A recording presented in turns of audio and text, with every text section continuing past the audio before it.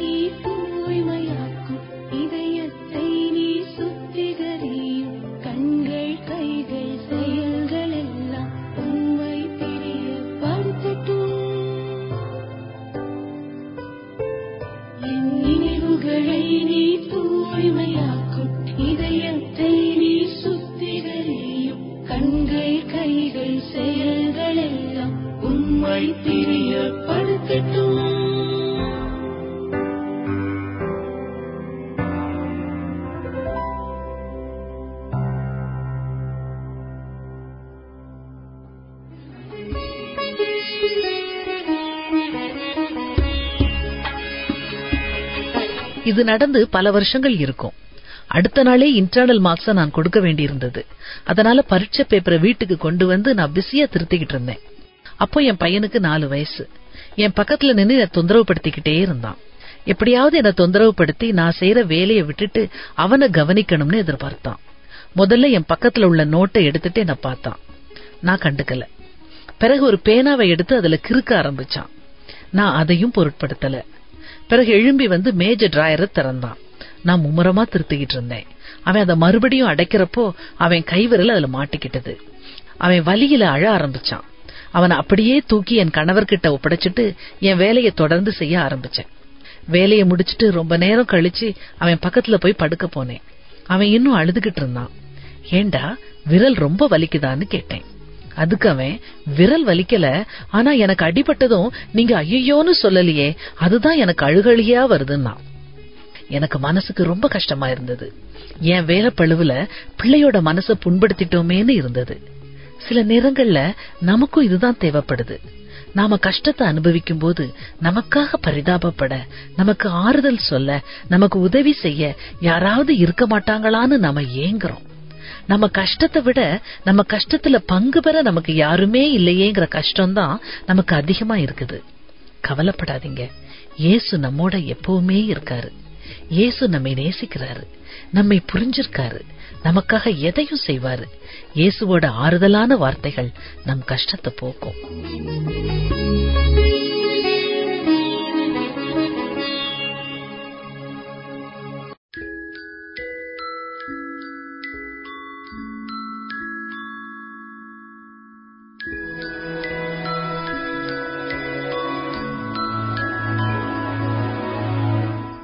வாஞ்சிக்கிறேன் ஆழமாய் அதிகமாய் என் உள்ளத்தில் வாஞ்சிக்கிறேன்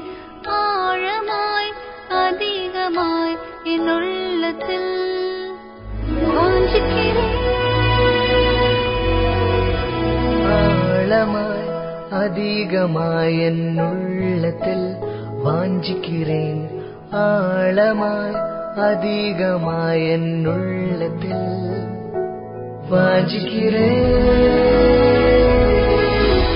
வான்கள் நீரோடே வாஞ்சிப்பது போலே ஆத்துமா வாஞ்சிக்கிறேன் நீர் மாத்திரம் எந்த ஆத்மனை செருமை ஆழமாய் அதிகமாய் என் உள்ளத்தில் வாஞ்சிக்கிறேன் ஆழமாய் அதிகமாய் என் உள்ளத்தில் வாஞ்சிக்கிறேன்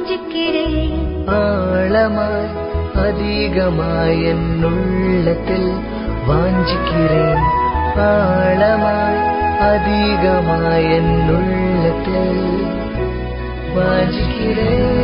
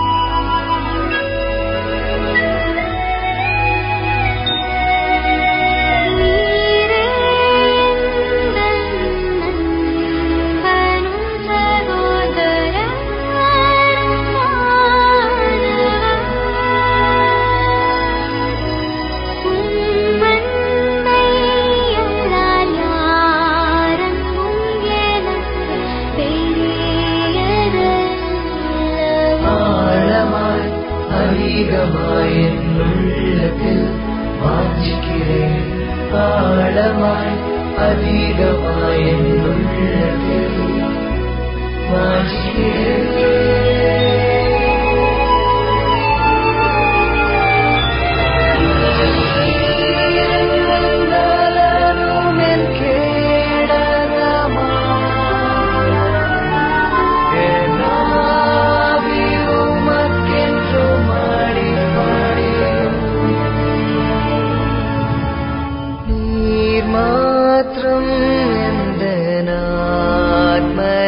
செருமையா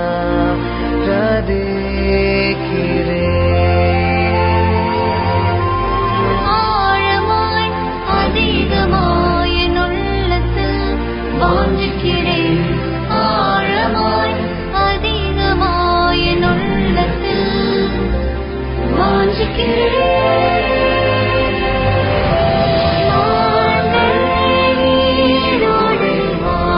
வாஞ்சிப்பது போல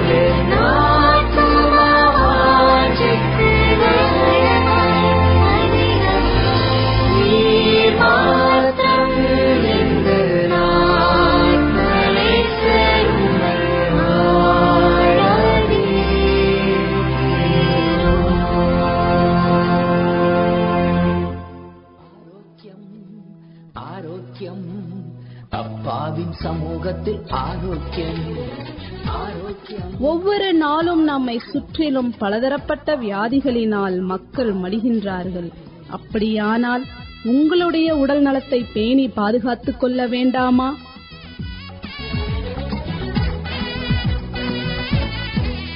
வணக்கம் நேயர்களே, இந்த வாரம் ஆரோக்கிய செய்தியில் ஆண்களுக்கும் பெண்களுக்கும் உள்ள ஒரு பொதுவான பிரச்சனைக்கு என்ன செய்யலாம் என்பதை பற்றி கூறப்போகிறோம். ஆண்களுக்கும் பெண்களுக்கும் இருக்கக்கூடிய ஒரு பொதுவான பிரச்சனை தலைமுடி உதிர்தல். இந்த பிரச்சனை உள்ளவர்கள் பின்வரும் உணவை செய்து சாப்பிடலாம். நம்ம எல்லோருக்கும் ரொம்ப பரிச்சயமான உணவுதான். இருந்தாலும் மீண்டும் உங்களோடு பகிர்ந்து கொள்வதில் எங்களுக்கு மகிழ்ச்சி. அந்த உணவின் பெயர் முருங்கை இலை பொரியல். தேவையான பொருட்கள்: முருங்கை இலை தேவையான அளவு, சின்ன வெங்காயம் தேவையான அளவு, தேங்காய் துருவல் சிறிதளவு, கடுகு, கருப்பு உளுந்து, சீரகம் இந்த மூன்றும் தாளிக்க தேவையான அளவு, கல் உப்பு சிறிதளவு, நல்லெண்ணெய் சிறிதளவு, மிளகுத்தூள் சிறிதளவு. செய்முறை: பாத்திரத்தில் சிறிதளவு எண்ணெய் ஊற்றி கடுகு, கருப்பு உளுந்து, சீரகம் போட்டு வெடித்தவுடன் சிறு துண்டுகளாக நறுக்கிய சின்ன வெங்காயம் சேர்த்து நன்கு வதக்கவும். வதக்கியவுடன் கழுவிய முருங்கை இலையை சேர்த்து அத்துடன் சிறிதளவு கல் உப்பை சேர்த்து வதக்கவும். சற்று வதங்கியவுடன் சிறிதளவு தண்ணீர் சேர்த்து நன்கு வேக வைக்கவும். வெந்தவுடன் சிறிதளவு மிளகுத்தூள் சேர்த்து துருவிய தேங்காயை சேர்த்து இறக்கினால் ருசியான ஆரோக்கியமான முருங்கை இலை பொரியல் தயார். தலைமுடி உதிரும் பிரச்சனை உள்ளவர்கள் இந்த உணவை அடிக்கடி எடுத்துக்கொள்வது நல்லது. தலைமுடி உதிர்வதை தடுப்பதற்கு மேலும் ஒரு குறிப்பு: கத்தாழையை சிறு துண்டுகளாக நறுக்கி அதோடு சில துண்டு படிகாரத்தை சேர்த்து சற்று நேரம் வைத்தால் கத்தாழை பிரிந்து வரும். இதை வடிகட்டி தனியாக வைத்துக் கொள்ளுங்கள். இப்போது பாத்திரத்தில் சுத்தமான தேங்காய் எண்ணெயை சூடு செய்யவும். பிறகு இந்த வடிகட்டிய கத்தாழை சாற்றை அதோடு சேர்த்து சற்று சூடானவுடன் இறக்கி விடவும். இந்த எண்ணெயை தொடர்ந்து தேய்த்தால் தலைமுடி உதிர்வதில் இருந்து விடுதலை பெறலாம். அன்புள்ள ஆத்ம நண்பன் நேயர்களே, இவ்வளவு நன்மைகள் கொண்ட இந்த குறிப்புகளை பயன்படுத்தி ஆரோக்கியமாக வாழ வாழ்த்துகிறோம். அடுத்த வாரம் வேறு குறிப்போடு உங்களை சந்திக்கிறோம். தொடர்ந்து இந்த நிகழ்ச்சியை கேட்டு தேவ ஆசீர்வாதத்தை பெற்றுக்கொள்ளுங்கள். அப்பாவின் சமூகத்தில் ஆரோக்கியம், ஆரோக்கியம், ஆரோக்கியம். அப்பாவின் சமூகத்தில் ஆரோக்கியம்.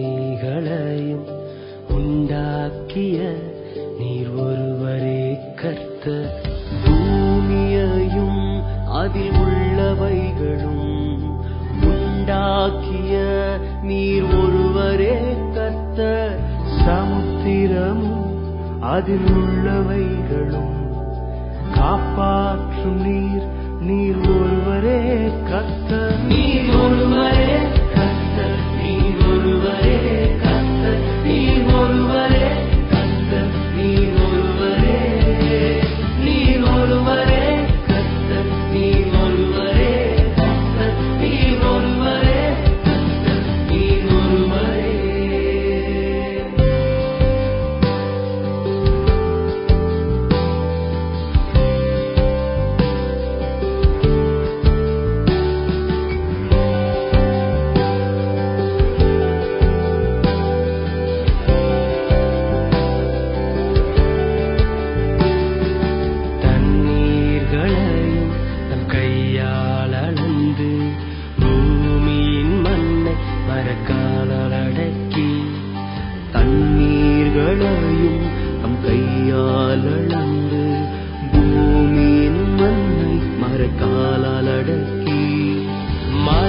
மலைகளை பிடித்து தம் கையில் எடுத்து பர்வதங்களை தராசில் நிறுத்தும்.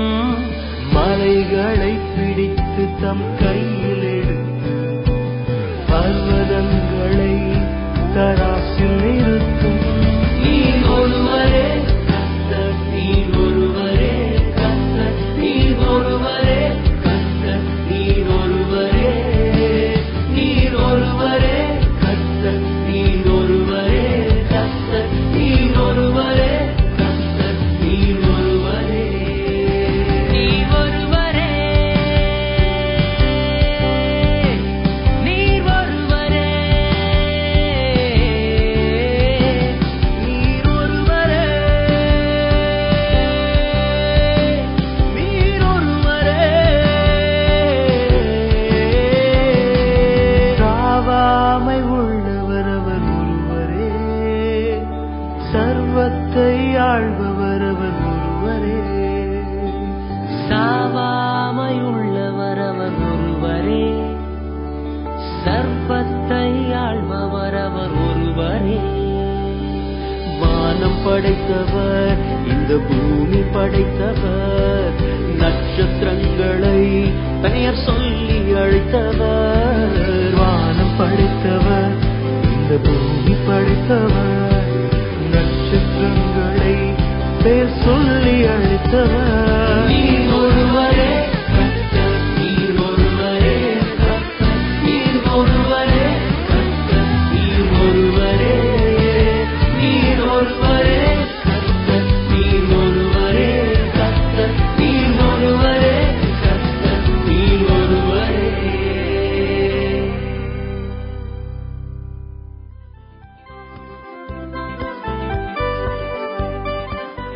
கர்த்தருடைய நாமத்துக்கு மகிமை உண்டாவதாக. என்னை பலப்படுத்துகிற கிறிஸ்துவினாலே என்ற புஸ்தகத்திலிருந்து இன்றைய காலை தியானம் தலைப்பு கர்த்தர் என் மேய்ப்பர். வசனம், என் ஜீவனுள்ள நாளெல்லாம் நன்மையும் கிருபையும் என்னை தொடரும். சங்கீதம் 23:6 மேய்ப்பனின் சங்கீதம் என்று அழைக்கப்படும் 23 சங்கீதத்தை நம்மால் அநேகருக்கு பாராமல் சொல்ல முடியும். ஒரு நல்ல மேய்ப்பன் தனது ஆடுகளை அக்கறையுடன் கவனித்துக் கொள்வது போல தேவன் ஆடுகளாகிய நம்மை கவனித்துக் கொள்வதை விளக்கும் ஒரு சங்கீதமாக இது உள்ளது. தேவன் இவ்வுலகில் வாழும் நமக்கு செய்யும் நலமானவைகள் முன்றினை இங்கு காணலாம். ஏற்பாடு செய்பவர்.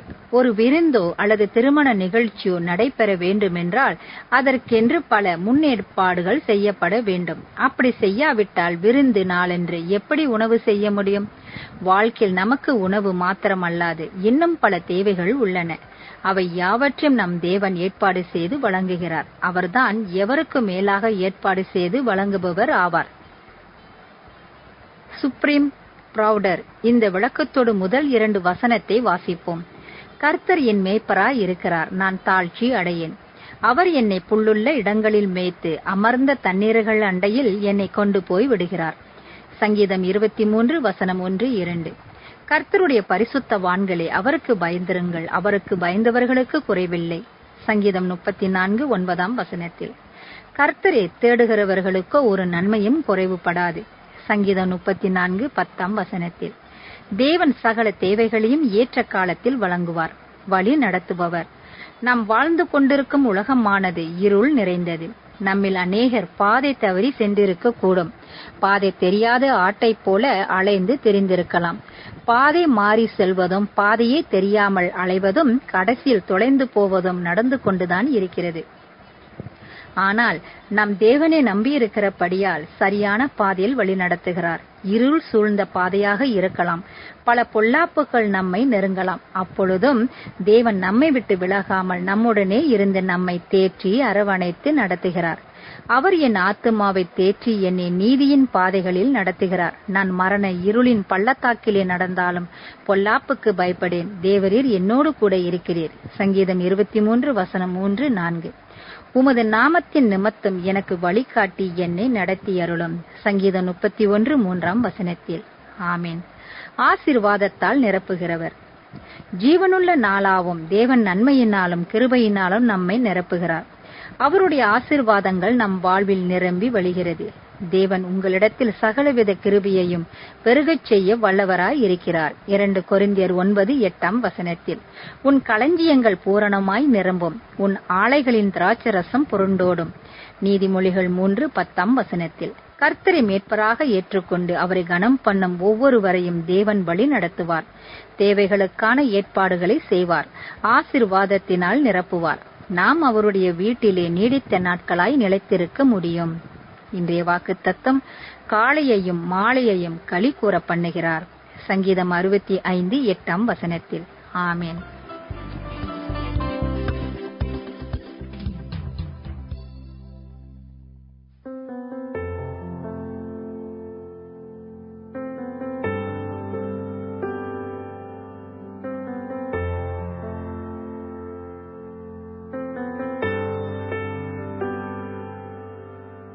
நீர் வந்தால் சூழ்நிலை மாறுமே,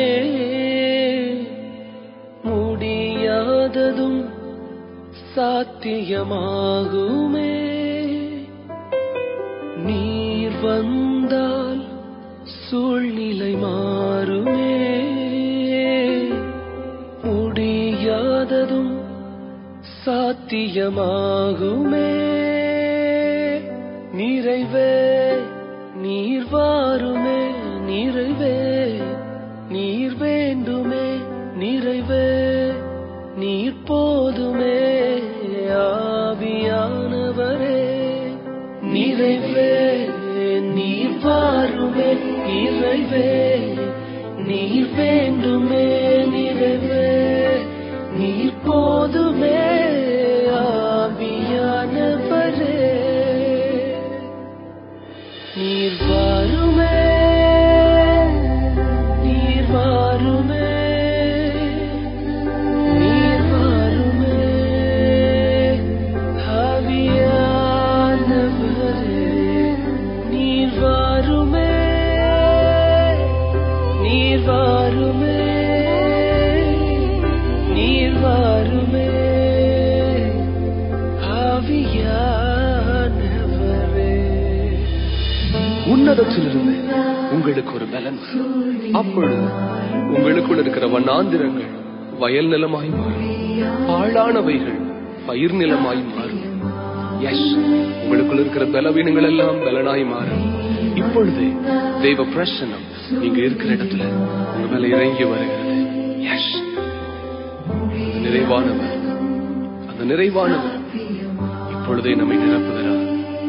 அவர் வந்தால் சூழ்நிலை மாறும், அவர் வந்தால் பலவீனங்கள் மாறி போகும். வியாதியோடு இருக்கிறீர்களா? இதை பாடும் பொழுதே தேவ சுகம் உங்க மேல இப்பொழுது இறங்கி வருகிறார். நிறைவே நிறைவே நிறைவே வாருமே, வாருமே, வாருமே. நிறைவான ஆவியானவரே நீர் வரும்போது குறைவுகள் மாறுமே. நிறைவான ஆவியானவரே நீர் வரும்போது குறைவுகள் மாறுமே. நீர் வந்தால் சூழ்நிலை மாறுமே, முடியாததும் சாத்தியமாகுமே. நீர் வந்தால் சூழ்நிலை மாறுமே, முடியாததும் சாத்தியமாகுமே. நிறைவே நீர் வாருமே, நிறைவே நீர் வேண்டுமே, நிறைவே நீர் போதுமே. ஆவியானவரே நிறைவே நீர் வாருமே, நிறைவே நீர் வேண்டுமே, நிறைவே நீர் போதுமே. ஆவியானவரே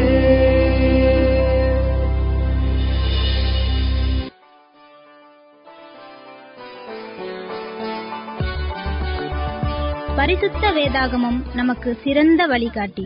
அப்படிப்பட்ட பரிசுத்த வேதாகமத்திலிருந்து ஒரு அருமையான சத்தியத்தை இப்பொழுது கேட்க இருக்கின்றோம். கர்த்தருக்கு பிரியமான தேவ ஜனமே, இந்த அருமையான நாளிலே உங்களோடு கர்த்தருடைய வார்த்தையை பகிர்ந்து கொள்வதில் நான் கர்த்தருக்குள் மிகவும் மகிழ்ச்சி அடைகிறேன். தேவனுடைய கிருபையினாலே நாம் தொடர்ந்து ஆண்டோடைய சத்தியங்களை படிக்க இருக்கிறோம். மகிமையின் மன்னா என்ற தலைப்பிலே நாம் பாடங்களை படிக்க போகிறோம். இந்த மன்னா என்ற தலைப்பிலே தேவன் நிறைய சத்தியங்களை அடியேன் ஆராய்ச்சியின் மூலமாய் படித்துக் கொள்ள கர்த்தர் கிருபை செய்தார். ஆவியானவர் துணை புரிந்தார். ஆக தேவனுடைய நாமத்திற்கே மகிமை உண்டாவதாக. இந்த நாளிலே மகிமையின் மன்னா என்ற தலைப்பின் கீழே முதலாவது பாடத்தை முதல் தலையங்கத்திலே பிரசங்கமாக நாம் கேட்க இருக்கிறோம். ஜெயங்கொள்வோருக்கு ஜீவ மன்னா, living manna to overcomers. வெளிப்படுத்தல் புத்தகம் 2வது அதிகாரம் 17ஆம் வசனம் இவ்விதமாய் சொல்லுகிறது: ஆவியானவர் சபைகளுக்கு சொல்லுகிறதை காதுள்ளவன் கேட்க கடவன். ஜெயங்கொள்ளுகிறவனுக்கு நான் மறைவான மன்னாவை புசிக்க கொடுத்து அவனுக்கு வெண்மையான குறிக்கல்லையும் அந்த கல்லின் மேல் எழுதப்பட்டதும் அதை பெறுகிறவனே அன்றி வேறொருவனும் அறியக்கூடாததுமாகிய புதிய நாமத்தையும் கொடுப்பேன் என்று யோவான் எழுதி வைத்திருக்கிறார். பொதுவாக வெற்றி பெறுகிறவர்களுக்கு பரிசுகள், விருதுகள் கொடுப்பது உலக வழக்கம். பள்ளிக்கூடத்திலே படிக்கிற பிள்ளைகளுக்கு பரிசுகள் கொடுக்கிறார்கள். ஓட்டப்பந்தயத்திலே ஜெயிக்கிற பிள்ளைகளுக்கும், நன்றாக படித்து தேர்ச்சி பெறுகிறவர்களுக்கும் விருதுகள் கொடுப்பதை நாம் வழக்கமாக பார்த்திருக்கிறோம். அதே போல தேவனுடைய பிள்ளைகளும் இந்த உலகத்திலே அவர்கள் வாழக்கூடிய வாழ்க்கை நிமித்தம், அவர்கள் ஜீவியம் எவ்விதமாக இருக்கிறது என்பது நிமித்தம் தேவன் அவர்களுக்கும் விருதுகளை, பரிசுகளை கொடுக்கிறார் என்பதை நாம் அறிந்திருக்கிறோம். நீங்கள் வெளிப்படுத்தல் புத்தகத்தில் படித்தால் பிளாக் லிஸ்ட், கருப்பு பட்டியல் என்று வெளிப்படுத்தல் மாத்திரமல்ல, இன்னும் பவுலும் தன்னுடைய புஸ்தகங்களிலே ஆங்காங்கே பல பட்டியல்களை குறிப்பிடுகிறார். வெளிப்படுத்தல் புத்தகத்திலே பார்த்தால் 21ஆம் அதிகாரம் 8 மற்றும் 27ஆம் வசனங்கள் சொல்லுகிறது: பயப்படுகிறவர்களும் அவிசுவாசிகளும் அருவருப்பானவர்களும் கொலைபாதகரும் விபச்சாரக்காரரும் சூனியக்காரரும் விக்கிரக ஆராதனைக்காரரும் பொய்யர் அனைவரும் 2ஆம் மரணமாகிய அக்கினியும் கந்தகமும் எரிகிற கடலிலே பங்கடைவார்கள் என்று வாசிக்கிறோம். இது வெளிப்படுத்தல் 21:8 இருக்கிற ஒரு பட்டியல். வித்தியாசமான தண்டனைகளை அடைய போகிற பிள்ளைகளை குறித்து நாம் அங்கே வாசிக்கிறோம். 21:27 தீட்டு உள்ளதும் அருவருப்பையும் பொய்யையும் நடப்பிக்கிறதுமாகிய ஒன்றும் அதில் பிரவேசிப்பதில்லை. ஆட்டுக்குட்டியானவரின் ஜீவ புஸ்தகத்தில் எழுதப்பட்டவர்கள் மாத்திரம் அதில் பிரவேசிப்பார்கள். இங்கு ஒரு பட்டியல் வாசிக்கிறோம். தீட்டு, அருவருப்பு, பொய்யை நடப்பிக்கிற பிள்ளைகள் என்று ஒரு பட்டியல். வெளிப்படுத்தல் 22:15 நீங்கள் வாசித்தால் நாய்களும் சூனியக்காரரும் விபச்சாரக்காரரும் கொலைபாதகரும் விக்கிரக ஆராதனைக்காரரும் பொய்யை விரும்பி அதன்படி செய்கிறவரும் புறம்பே இருப்பார்கள். பரலோகராஜ்யத்திற்கு புறம்பே வெளியிலே இருக்க போகிறவர்கள் யார் யார் என்று ஒரு பட்டியலை இங்கே யோவான் எழுதி வைத்திருக்கிறார். ஆகவே இப்படிப்பட்ட பட்டியல்களை கருப்பு பட்டியல்கள் என்று வேத அறிஞர்கள் அழைக்கின்றார்கள். வெளிப்படுத்தல் 2ஆம் அதிகாரம் 3ஆம் அதிகாரம், இந்த 2 அதிகாரங்கள் நீங்கள் படித்தால் 7 சபைகளை பற்றி நாம் வாசிக்கிறோம். ஒவ்வொரு சபையின் முடிவிலும் நீங்கள் பார்க்கும் பொழுது அந்த ஒவ்வொரு சபைக்கென்றும் ஆண்டவர் விசேஷமான வாக்கு தத்தங்களை கொடுக்கிறார். ஒவ்வொரு வாக்கு தத்தமும் எப்படி தொடங்கும் என்று நீங்கள் பார்த்தால், உதாரணத்திற்கு வெளிப்படுத்தல் 2ஆம் அதிகாரம் 7வது வசனத்திலே ஜெயங்கொள்ளுகிறவன் எவனோ அவனுக்கு தேவனுடைய பரதீசின் மத்தியில் இருக்கிற ஜீவ விருட்சத்தின் கனியை புசிக்க கொடுப்பேன் என்று ஆவியானவர் சொல்லுகிறதாக நாம் வாசிக்கிறோம். பிரியமானவர்களே, இப்படி 7 சபைகளுக்கும் ஜெயங்கொள்ளுகிறவன் எவனோ என்று தொடங்கி வித்தியாசமான பரிசுகளை, ஈவுகளை தேவன் கொடுக்கிறதாக நாம் வாசிக்கிறோம். நீங்கள் இந்த வரிசையை நீங்கள் பார்த்தால் வெளிப்படுத்தல் 2ஆம் அதிகாரம் 7ஆம் வசனத்திலே ஜீவ கனி, 2ஆம் அதிகாரம் 10ஆம் வசனத்திலே ஜீவ கிரீடம், 2ஆம் அதிகாரம் 11ஆம் வசனத்திலே 2ஆம் மரணம் இல்லை, 2ஆம் அதிகாரம் 17ஆம் வசனத்திலே மறைவான மன்னா, வெண்மையான குறிக்கல், புதிய நாமம் என்று 3 பரிசுகளை நாம் வாசிக்கிறோம். வெளிப்படுத்தல் 2ஆம் அதிகாரம் 26 முதல் 28 வரை வாசித்தால் ஜாதிகள் மேல் அதிகாரம், விடிவெள்ளி நட்சத்திரம் என்று 2 பரிசுகளை நாம் பார்க்கிறோம். வெளிப்படுத்தல் 3:5 நீங்கள் வாசித்தால் வெண் வஸ்திரம் மற்றும் நாமம் காக்கப்பட்டு அறிக்கையிடப்படுதலை குறித்து நாம் வாசிக்கிறோம். வெளிப்படுத்தல் 3:12 நாம் வாசித்தால், அவனை ஜெயங்கொள்ளுகிறவனை தேவனுடைய ஆலயத்திலே தூணாக்குவேன் என்று கர்த்தர் சொல்லுகிறார். முப்பரிமாண நாமங்களை குறித்து வெளிப்படுத்தல் 3:12 வாசிக்கிறோம். அதுபோலவே வெளிப்படுத்தல் 3:21 கிறிஸ்துவின் சிங்காசனத்தில் உட்காருகிற ஒரு பாக்கியம் கிடைக்கும் என்று வாசிக்கிறோம். இப்படி 7 சபைகளுக்கும் ஆண்டவர் வெற்றி பெறுவோர்க்கென்று விசேஷமான பரிசுகள் கொடுக்கிறது குறித்து இந்த பரிசு பட்டியல்களில் நாம் வாசிக்கிறோம். ஆண்டவருடைய பிள்ளைகளை வேதத்தில் வாசிக்கிறோம். வெளிப்படுத்தல் 21 சொல்லுகிறது, ஜெயங்கொள்ளுகிறவன் எல்லாவற்றையும் சுதந்திரித்துக் கொள்ளுவான். ஆண்டவர் ஆசீர்வாதங்களை, விருதுகளை, பரிசுகளை யாருக்கு வைத்திருக்கிறார் என்று சொன்னால், ஜெயிக்கிற பிள்ளைகளுக்கு இந்த ஆசீர்வாதங்களை வைத்திருக்கிறார் என்று நாம் பார்க்கிறோம். இதில் நம்முடைய கவனத்திற்குரிய பகுதி என்னவென்றால், மகிமையின் மன்னா என்று உங்களுக்கு நான் தலைப்பை ஆரம்பத்தில் சொன்னேன். இந்த 7 சபைகளிலே 3வது சபை பெர்கமோ சபை என்று அழைக்கப்படுகிறது. இது வெளிப்படுத்தல் 2ஆம் அதிகாரத்தில் நாம் 12ஆம் வசனத்திலிருந்து வாசிக்கலாம். அதில் 17ஆம் வசனத்தில் இந்த 3ஆம் சபைக்கான 3 ஆசீர்வாதங்களை ஆவியானவர் சொல்லுகிறார். முதலாவது மறைவான மன்னா, 2வது வெண்மையான குறிக்கல், 3வது புதிய நாமம் என்று வாசிக்கிறோம். இந்த 3 ஆசீர்வாதங்களிலே முதலாவது ஆசீர்வாதம் மறைவான மன்னா.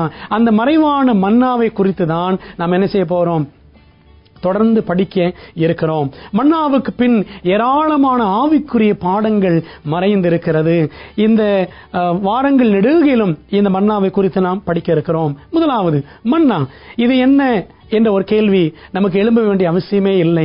எல்லாருக்கும் தெரியும். இந்த மன்னா என்னவென்றால், எகிப்திலே 400 ஆண்டுகள் அடிமைகளாக இருந்த இஸ்ரவேல் ஜனங்கள் விடுதலை பெற்று அவர்கள் கானான் நோக்கி பயணப்படும் அந்த பயணத்திலே 40 ஆண்டுகளாக வனாந்திரத்திலே தேவன் அவர்களுக்கு கொடுத்த அற்புதமான உணவுதான் மன்னா என்று நாம் வேதத்திலே வாசித்திருக்கிறோம். நமக்கு நன்றாக தெரியும்.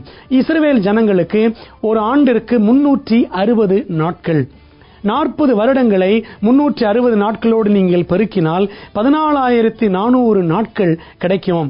நமக்கு நன்றாக தெரியும், ஓய்வு நாட்களிலே 7ஆம் நாளிலே மன்னா பொழியவில்லை. ஆகவே மன்னா பொழியாத ஓய்வு நாட்கள் என்று சொன்னால் வருடத்திற்கு 52 ஓய்வு நாட்கள் என்று வைத்துக் கொள்ளுங்கள். 40 வருடங்கள் 52 ஓய்வு நாட்கள் பெருக்கினால் 2080 நாட்கள். ஆக மன்னா பொழியாத ஓய்வு நாட்கள் 2080 நாட்கள். நீங்கள் கழித்து பார்த்தால் மொத்தம் மன்னா பொழிந்த வார நாட்கள் 12,320 நாட்கள். மன்னா பொழியாத ஆண்டுகள் ஆக மொத்தம் எவ்வளவு என்று சொன்னால் 5 ஆண்டுகள் 9 மாதங்கள் 10 நாட்கள் மன்னா இஸ்ரவேல் ஜனங்களுக்கு பொழியவில்லை. ஆக கணக்கு பார்த்தால் ஏறக்குறைய 35 ஆண்டுகளுக்கு மேலாக இஸ்ரவேல் ஜனங்கள் வானத்திலிருந்து தேவன் பொழிந்த மன்னாவை புசித்தார்கள் என்று நாம் வேதத்திலே நாம் கணக்கிட்டு பார்க்கலாம். மன்னாவிற்கு மறுபெயர்களும் உண்டு என்று நாம் வேதத்திலே பார்க்கிறோம். சங்கீதம் 78:24 நாம் வாசித்தால், வானத்தின் தானியம், ஆங்கிலத்திலே கார்ன் ஆஃப் ஹெவன் என்று நாம் வாசிக்கலாம். சங்கீதம் 78:25 தூதர்களின் அப்பம் என்று சொல்லப்படுகிறது. இதை பலவான்களின் அப்பம் என்று கூட வேத அறிஞர்கள் குறிப்பிடுகிறார்கள். 1 கொரிந்தியர் 10ஆம் அதிகாரம் 3ஆம் வசனத்தில் ஞான போஜனம் என்று நாம் வாசிக்கிறோம். அந்த ஞான போஜனமும் மன்னாவை குறிக்கிற ஒரு பதம் தான். சங்கீதம் 105 40ஆம் வசனத்தில் வான அப்பம் என்று வாசிக்கிறோம். இப்படி விதவிதமான பெயர்கள் மன்னாவுக்கு உண்டு.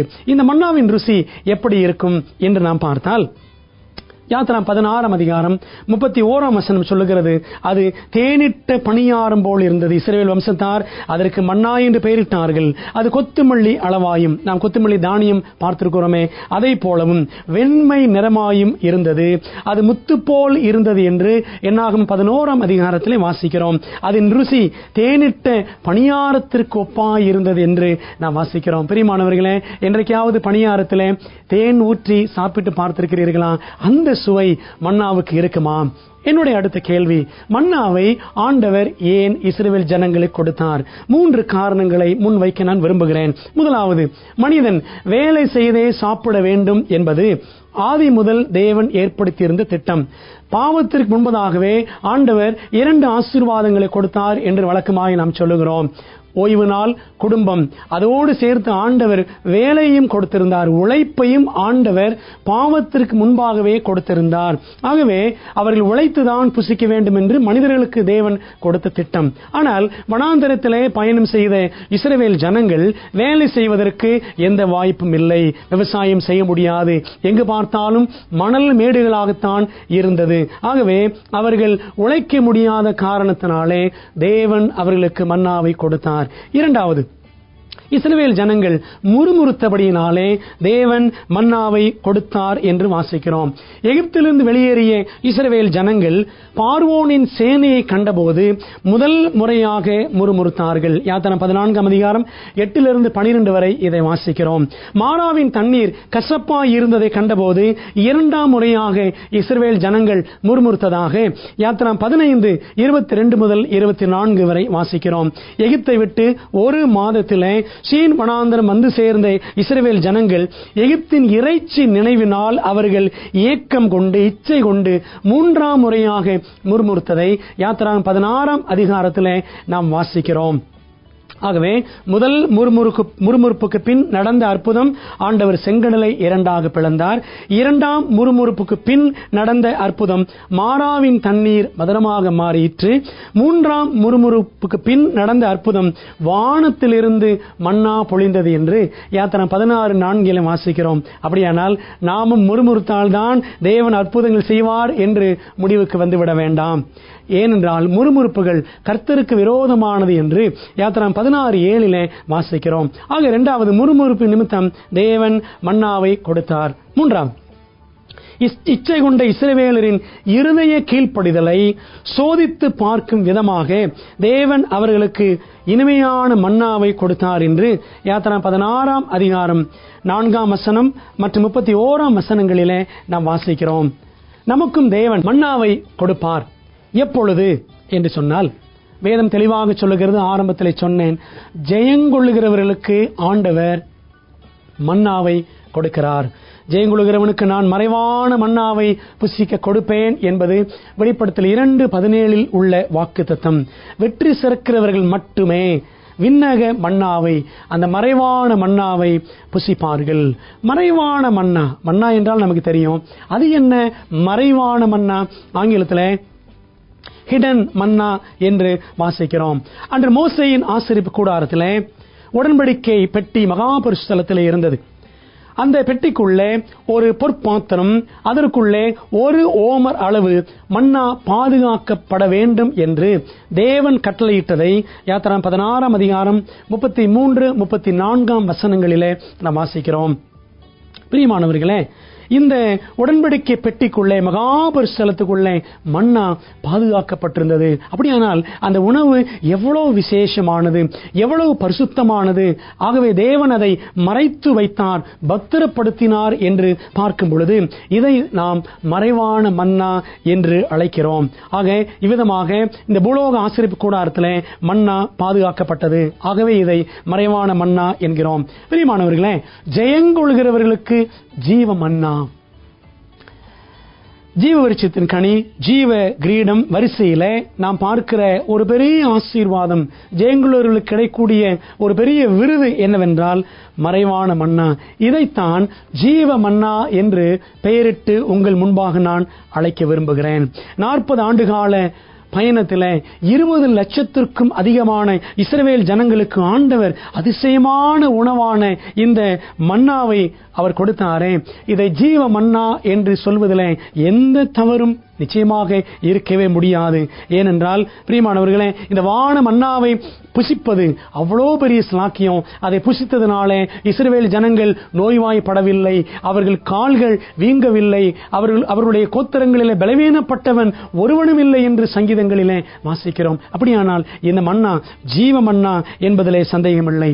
வான மன்னாவை புசித்த முதல் தலைமுறை சேர்ந்த இஸ்ரவேலரில் 2 பேர், யோசுவா காலேப் தவிர மற்ற எல்லா இஸ்ரவேலரும் வனாந்தரத்திலேயே மரித்து கானானை இழந்து போனார்கள். பிரியமானவர்களே, மன்னாவை புசித்தவர்கள் தங்களுடைய ஜீவனை இழந்து போனார்கள். அவர்கள் கானானுக்குள்ளே, பூமிக்குரிய கானானுக்குள்ளே பிரவேசிக்க முடியவில்லை. வான மன்னாவை புசித்தவர்கள், அந்த தேனிட்ட பணியாரத்திற்கு ஒப்பான அந்த மன்னாவை ருசித்தவர்களுக்கு எப்படி மரணம் நேரிட்டது? பிரியமானவர்களே, அவர்கள் கீழ்ப்படியாததினாலே, தேவனுக்கு விரோதமாக முறுமுறுத்து கலகம் செய்ததினாலே, தேவனுடைய ஊழியக்காரர்களுக்கு எதிர்த்து நின்றதினாலே, விக்கிர ஆராதனைக்குள்ளே விழுந்து போனதினாலே, வேசித்தனத்துக்குள்ளே அவர் விழுந்து போனதினாலே தங்களுடைய ஜீவனை இழந்தார்கள், கானானையும் இழந்தார்கள். நாமோ பரம கானானை சுதந்தரிப்பதற்காய் காத்திருக்கிறோம். கானானுக்குள்ளே பிரவேசிக்கும் முன்பதாக மன்னாவை புசித்தார்கள். ஆனால் அவர்கள் கானானுக்குள்ளே பிரவேசிக்கவில்லை, அந்த முதல் தலைமுறையை சேர்ந்த 2 பேரை தவிர. ஆனால் பரம கானானை சுதந்தரித்த பிற்பாடுதான் தேவன் நமக்கு அந்த மறைவான மன்னாவை ருசிக்க புசிக்க கொடுப்பார் என்று நாம் பார்க்கிறோம். எனக்கு அன்பான கர்த்தருடைய பிள்ளைகளே, பரம கானானுக்குள்ளே பிரவேசிக்க வேண்டும். அதற்காகவே அழைக்கப்பட்டிருக்கிறோம். அதுவே நம்முடைய பரம அழைப்பு. அதற்காக பங்குள்ள சகோதரர், பரிசுத்த சகோதரர் நாம் என்று பவுல் எபிரேயரிலே எழுதுகிறார். என் அன்பான கர்த்தருடைய பிள்ளைகளே, ஜீவ மன்னாவை நீங்கள் புசிக்க விரும்புகிறீர்களா? எனக்கு ஒரு மிகுந்த ஆவல் என்னவென்றால், ஆண்டவரே, இந்த ஜனங்கள் மன்னாவை புசித்தார்களே, எவ்வளவு அற்புதமான உணவு, அந்த மன்னாவின் ருசியை நான் பார்க்க வேண்டுமே என்று என் மனதிலே நான் ஏங்கினது உண்டு. அந்த ஏக்கத்தின் வெளிப்பாடுதான் இந்த மன்னாவை குறித்த ஒரு ஆராய்ச்சி செய்வதற்கு கர்த்தருடைய ஆவியானவர் உதவி செய்தார். அன்பான ஆண்டவருடைய பிள்ளைகளே, நாம் ஜெயங்கொள்ள வேண்டும். ஜெயங்கொள்ளுகிறவர்களுக்கு தான் இந்த மன்னாவை, மறைவான மன்னாவை தேவன் கொடுப்பதாக வாக்கு பண்ணியிருக்கிறார். நாம் எவற்றின் மீது ஜெயங்கொள்ள வேண்டும், எவற்றையெல்லாம் நாம் ஜெயிக்க வேண்டும் என்று சொன்னால், வேதாகமம் நாம் ஜெயிக்க வேண்டிய சில காரியங்களை நமக்கு முன்பாக வைக்கிறது. முதலாவது சுயம், நம்முடைய செல்ஃபிஷ்னஸ். இந்த சுயம் என்ற காரியத்தை நீங்கள் பார்த்தால், யோவான் 7ஆம் அதிகாரம் 17ஆம் வசனம், 18ஆம் வசனம், 28ஆம் வசனம் ஆகிய இடங்களெல்லாம் நீங்கள் படித்து பாருங்கள். ஆண்டவர் இயேசு கிறிஸ்து சொல்லும் பொழுது, நான் என் சுயமாக எதையும் செய்யவில்லை என்று அவர் பல முறை திரும்ப திரும்ப கூறுவதை நாம் பார்க்கலாம். ஒரு வசனத்தை நான் வாசிக்கிறேன். 7ஆம் அதிகாரம் 17ஆம் வசனம், அவருடைய சித்தத்தின்படி செய்ய மனதுள்ளவன் எவனோ அவன் இந்த உபதேசம் தேவனால் உண்டாயிருக்கிறதோ நான் சுயமாய் பேசுகிறேனோ என்று அறிந்து கொள்வான். 18ஆம் வசனம் வாசிக்கிறோம். சுயமாய் பேசுகிறவன் தன் சுய மகிமையை தேடுகிறான். ஆண்டவர் இயேசு கிறிஸ்து சுயமாக எதையுமே பேசவில்லை, தன் சுய மகிமையை அவர் தேடவில்லை. 28ஆம் வசனம், அப்பொழுது இயேசு தேவாலயத்தில் உபதேசிக்கையில் சத்தமிட்டு, நீங்கள் என்னை அறிவீர்கள், நான் என் சுயமாய் வரவில்லை. ஆண்டவர் இயேசு கிறிஸ்து தன்னுடைய வாழ்க்கையில எதையுமே அவர் சுயமாக செய்யவில்லை. என்னை அனுப்பினவருடைய சித்தத்தை நிறைவேற்றுவதே எனக்கு போஜனமாக இருக்கிறது என்று யோவான் 4ஆம் அதிகாரத்தில் கிறிஸ்து சொன்னார். ஆக கிறிஸ்துவின் வாழ்க்கையிலே சுயம் இல்லை. இன்னைக்கு நம்முடைய வாழ்க்கையிலே சுயம் இருக்கிறதா? சுயத்தை ஜெயிக்க வேண்டும். உலகம் 1 யோவான் 2ஆம் அதிகாரம் 15 முதல் 17 வசனங்களில் நாம் படித்தோம் என்று சொன்னால், உலகமும் உலகத்தையும் உலகத்தில் உள்ளவைகளிலும் அன்பு கூறாதிருங்கள். ஒருவன் உலகத்திலே அன்பு கூர்ந்தால் அவனிடத்திலே பிதாவின் அன்பு இல்லை. உலக சிநேகம் தேவனுக்கு விரோதமான பகை என்று யாக்கோபு 4ஆம் அதிகாரத்தில் வாசிக்கிறோம். எனக்கு அன்பான கர்த்தருடைய பிள்ளைகளே, உலகத்தின் காரியங்களிலே நாம் நம்முடைய மனதை செலுத்தக்கூடாது. உலகத்தின் காரியங்களிலே நாம் மனம் லயித்து இருந்துவிடக்கூடாது. லோத்தின் மனைவி பாருங்கள், உலக ஆசை, பொருள் ஆசை, சோதோமின் மீது அவளுக்கு இருந்த அந்த மோகம் கடைசியிலே அவளை உப்பு தூண் ஆக்கிவிட்டது. அன்பான கர்த்தருடைய பிள்ளைகளே, உலகத்தின் காரியங்களை ஜெயிக்க வேண்டும். உலகத்தை நான் ஜெயித்தேன் என்று கிறிஸ்து சொன்னார். சாத்தான் வந்து கர்த்தராகிய இயேசு கிறிஸ்துவை சோதித்தான் அல்லவா? இந்த பூமியில் இருக்கிற எல்லா காரியங்களையும், ராஜ்யங்கள் எல்லாம் கொடுப்பேன், நீர் என்னை விழுந்து வணங்க வேண்டும். உலக ஆசையை அவன் காட்டினான் கிறிஸ்துவுக்கே. ஆனால் பிரியமானவர்களே, கிறிஸ்துவானவர் என்ன செய்தார்? அவனை ஜெயித்தார். எனக்கு அன்பான ஆண்டவருடைய பிள்ளைகளை, உலக ஆசையை நாம் ஜெயிக்க வேண்டும். மூன்றாவதாக மாமிசம் என்ற ஒரு காரியம் இருக்கிறது. ரோமர் 8ஆம் அதிகாரத்தில் 6 முதல் 9 வசனங்களை நாம் கவனித்தால், மாம்ச சிந்தை உடையவர்கள் தேவனுக்கு பிரியமானவைகளை செய்ய மாட்டார்கள். உலகத்திலே பண ஆசை, நகை ஆசை, இப்படி எத்தனையோ ஆசைகள் இருக்கிறது. மாம்சத்தை பிரியப்படுத்துவதற்காக, சரீரத்திற்குரிய காரியங்களை திருப்திப்படுத்துவதற்காக நாம் முயற்சி செய்கிறோம். இதைத்தான் நாம் மாமிசம் என்று சொல்லுகிறோம். பிரியமானவர்களே, கலாத்தியர் 5ஆம் அதிகாரம் 17ஆம் வசனம் பாருங்கள். மாம்சம் ஆவிக்கு விரோதமாக, ஆவி மாம்சத்துக்கு விரோதமாக ஒன்றுக்கொன்று விரோதமாய் போராடுகிறது. மாம்சம் பலவீனம் உள்ளது. இந்த பலவீன மாம்சத்தில் நாம் வாழ்ந்து கொண்டிருக்கிறோம். இந்த பலவீன மாம்சத்தில் தேவ பலத்தோடு, கிறிஸ்துவனுடைய வல்லமையோடு நாம் பாவத்தை ஜெயிக்க வேண்டும். நாம் ஜெயிக்க வேண்டிய இன்னொரு காரியம் பிசாசு. யோவான் 8ஆம் அதிகாரம் 44ஆம் வசனத்தில் கிறிஸ்து சொன்னார், பொய்யனும் பொய்க்கு பிதாவுமாய் இருக்கிற சாத்தானை நாம் ஜெயிக்க வேண்டும். யோவான் 14:30 கிறிஸ்து சொன்னது, இதோ இந்த உலகத்தின் அதிபதி வருகிறான், அவனுக்கு என்னிடத்தில் ஒன்றும் இல்லை என்று சொன்னார். சாத்தான் கிறிஸ்துவை சோதிப்பதற்கு ஏதுவாக அல்லது கிறிஸ்துவை குற்றஞ்சுமத்துவதற்கு ஏதுவாக கிறிஸ்துவனிடத்தில் ஒரு குறையை கூட அவனால் கண்டுபிடிக்க முடியாது. ஆண்டவர் இயேசு கிறிஸ்து சொன்னார் அல்லவா, யோவான் 8ஆம் அதிகாரத்தில், உங்களில் யார் என்னை குற்றப்படுத்த கூடும் என்று சொன்னார். பிரியமானவர்களே, கிறிஸ்துவின் வாழ்க்கையிலே யாரும் அல்லது பிசாசு கூட குற்றம் சுமத்துவதற்கென்று அவரிடத்தில் ஒன்றும் இல்லை என்பதுதான் யோவான் 14ஆம் அதிகாரம் 30ஆம் வசனத்தினுடைய அர்த்தம். இன்றைக்கு சாத்தானை குறித்து வேதத்தில் நாம் பார்ப்போம் என்று சொன்னால், வெளிப்படுத்தல் 12ஆம் அதிகாரம் சொல்லுகிறது, அவன் இரவும் பகலும் சகோதரர் மேல் ஓயாமல் குற்றம் சுமத்துகிறவன் என்று வெளிப்படுத்தல் 12:10 சொல்லுகிறது. என் அன்பான கர்த்தருடைய பிள்ளைகளே, சாத்தான் நம்மை குற்றம் சுமத்துவதற்கு ஏதுவாக நம்முடைய வாழ்க்கை இருக்கிறதா? நம்முடைய பரிசுத்த ஜீவியத்திலே கர்த்தருக்கு பிரியமாய் வாழ வேண்டும் என்ற இந்த கிறிஸ்துவ வாழ்க்கையிலே நாம் விழுந்து விழுந்து தவறி போய் தேவனை விட்டு பின்வாங்கி வாழக்கூடியவர்களாக நாம் இருக்கிறோமா என்பதை நாம் யோசித்து பார்ப்போம். ஆண்டவரே, நான் பல நேரங்களிலே தவறுகிறேன், தோல்வி அடைகிறேன், கிறிஸ்தவ ஜீவியத்திலே பல தடுமாற்றங்களை நான் சந்திக்கிறேன், விழுந்து போகிறேன். ஆண்டவரே, எழுந்து நிற்பதற்கு பலனில்லை என்று இயங்குகிறீர்களா? என் அன்பான ஆண்டவருடைய பிள்ளைகளே, தேவ சமூகத்திலே முழங்கால் படியிடுவோம், மன்றாடுவோம். தேவன் வல்லமையை கொடுப்பார். கிறிஸ்து சுயத்தையும் உலகத்தையும் மாம்சத்தையும் பிசாசையும் ஜெயித்தாரே, நாமும் ஜெயிக்க முடியும். மன்னாவை புசித்தவர்கள் மாண்டு போனார்கள். ஆனால் தேவனுடைய இந்த மன்னாவை, தேவனுடைய வார்த்தையை நாம் புசிக்கும் பொழுது, தேவ பலத்தை நாம் இந்த வார்த்தையின் மூலமாய் பெற்று வாழும் பொழுது நாமும் ஜெயிக்க முடியும். கிறிஸ்துவ என்ன செய்தார்? கர்த்தருடைய வசனத்தின் மூலமாக பிசாசு ஜெயித்தார் என்று நாம் பார்க்கிறோம் அல்லவா? என் அன்பான கர்த்தருடைய பிள்ளைகளே, நாம் என்ன செய்வோம்? ஆண்டவருடைய மன்னாவை அனுதினமும் புசிக்க வேண்டும். ஆண்டவருடைய நாமத்தின் மூலமாக, தேவன் கொடுக்கிற பலத்தின் மூலமாக நாம் ஒரு வெற்றியுள்ள ஒரு வாழ்க்கையை வாழ வேண்டும். வேதத்தில் வாசிக்கிறோம், நாம் ஜெயம் கொண்டால் மாத்திரமே மறைவான மன்னாவை புசிக்க முடியும். பரிசுத்தரை தரிசிக்க பாவமின்றி வாழ்வோம். ஜீவாதிபதியை சந்திக்க ஜாக்கிரதையாய் செயல்படுவோம். ஜீவ மன்னாவை புசித்திட ஜீவனுள்ள தேவனில் நிலைத்திருப்போம். நிதம் நிர்மலன் பரிசுத்தராகிய தேவனுடைய கை பிடிப்போம், நித்திய ஜீவன் பெற்றிடுவோம். இந்த செய்தியை கேட்ட கர்த்தருடைய பிள்ளைகளே, நானும் ஆண்டவரே ஜீவ மன்னாவை புசிக்க வேண்டும் என்ற ஒரு ஆத்தும பாரத்தோடு இந்த நாளிலே என்னோடு கூட நீங்கள் ஜெபிப்பீர்களா? எங்களுக்கு அன்பான பரலோகத்தின் தேவனே, இந்த நாளிலே ஜெயங்கொள்வோருக்கு ஜீவ மன்னா என்ற ஒரு சத்தியத்தை நாங்கள் கேட்டோம். நாங்கள் ஜெயிக்க வேண்டும் என்பதே வெளிப்படுத்தல் புத்தகத்திலே சொல்லப்படுகிற ஒரு தாற்பயம் என்பதை நாங்கள் பார்க்கிறோம். பல நேரங்களில் ஆண்டவரே தவறுகிறோம். எங்களுடைய தவறுகளிலிருந்து எங்களுக்கு பல விடுதலையை தாரும்.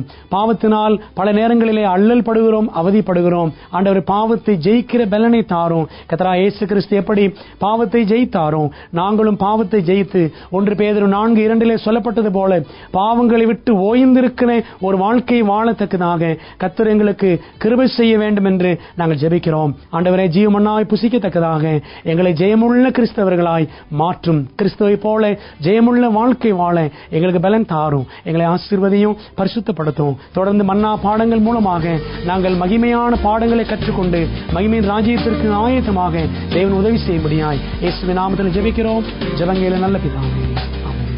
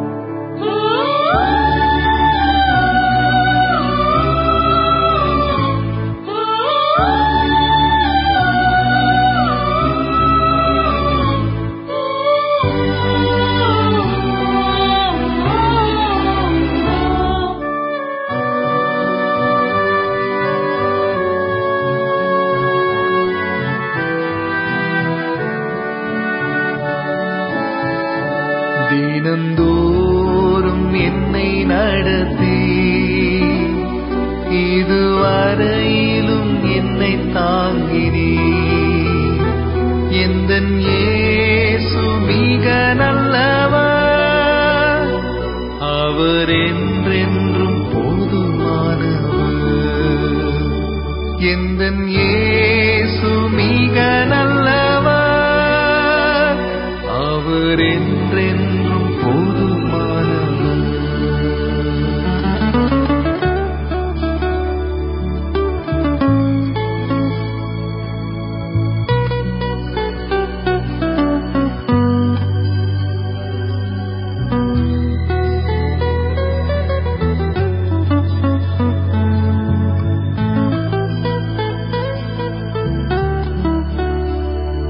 எந்தன் பாவ பாரமெல்லாம் தன் தோளின் மேல் சுமந்ததினார் எனக்காய் சிலுவையில் மரித்தார். எந்தன் இயேசு மிக நல்லவர், எனக்காய் சிலுவையில் மரித்தார். எந்தன் இயேசு மிக நல்லவர். எந்தன் தேவைகளை அறிந்து விண்வாசல்களை திறந்து எல்லாம் நிறைவாய் எனக்கு தந்தார். எந்தன் இயேசு மிக நல்லவர், எல்லாம் நிறைவாய் எனக்கு தந்தார். எந்தன் இயேசு மிக நல்லவர்.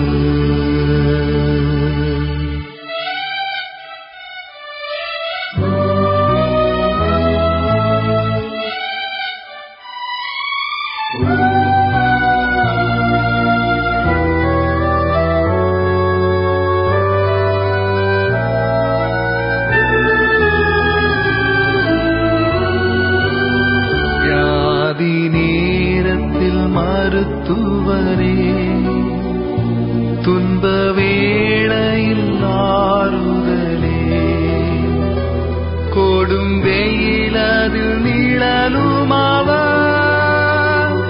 எந்தன் இயேசு மிக வல்லவர், கொடும் வெயிலதில் நிழலுமாவர். எந்தன் இயேசு மிக வல்லவர்.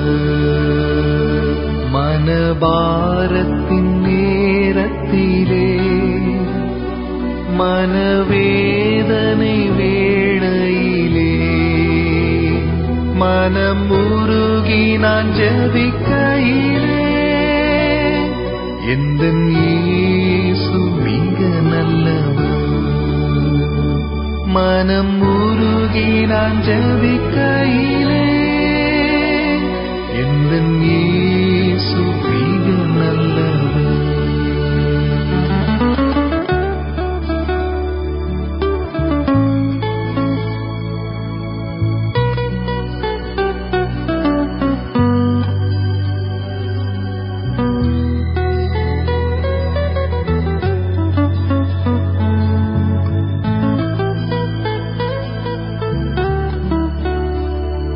ஒரு நாடும் கைவிடாரே, ஒரு போதும் விலகிடாரே, என்னை என்றும் மறவாரே.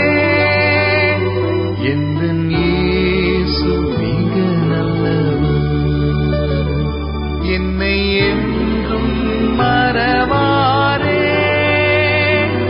எந்தன் இயேசு மிக நல்லவர். எந்தன் இயேசு வந்திடுவார்,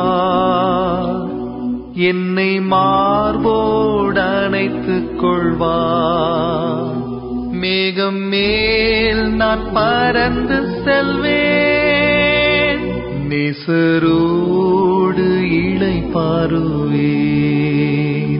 மேகம் மேல் நான் பறந்து செல்வேன், நேசரோடு இளைப்பாறுவேன்.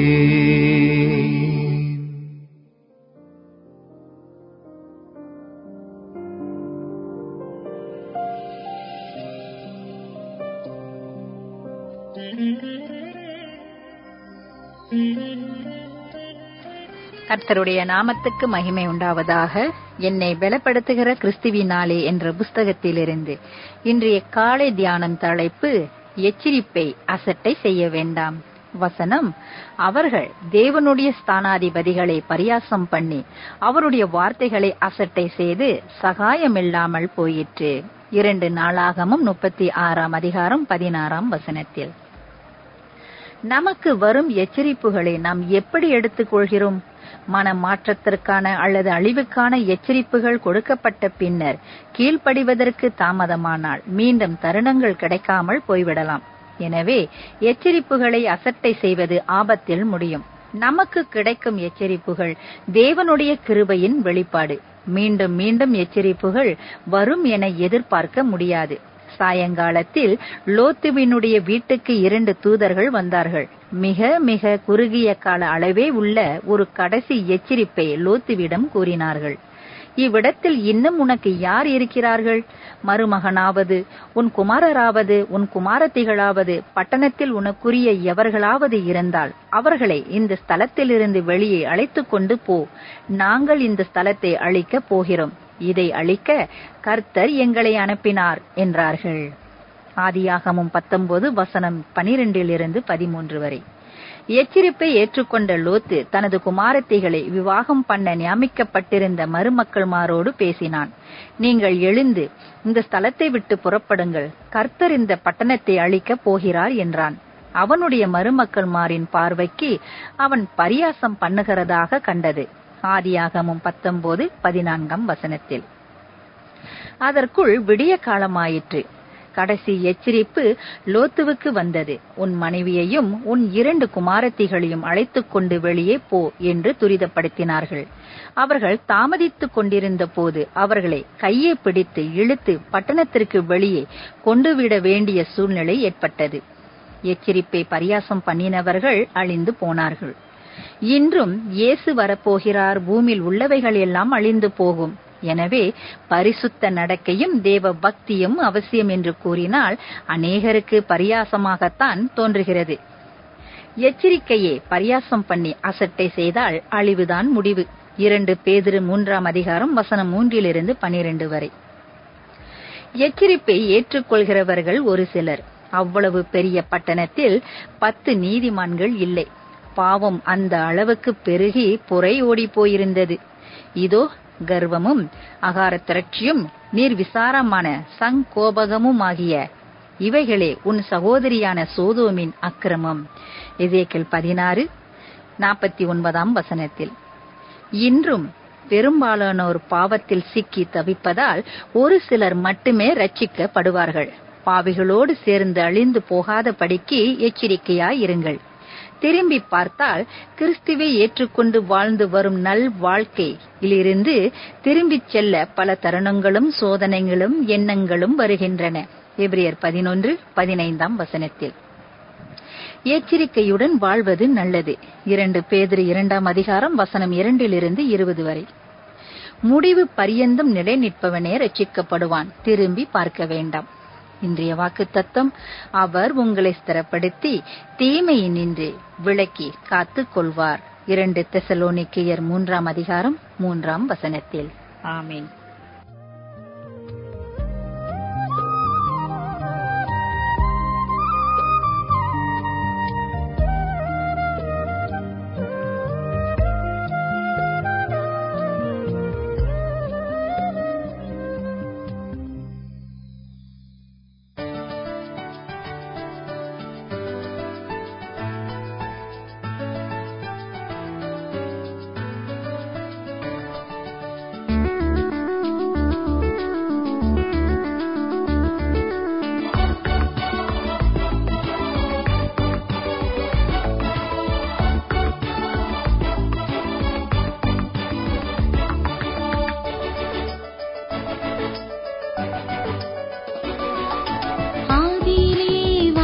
இருந்ததும் புதுமை, ஆதியிலே வார்த்தை இருந்தது புதுமை.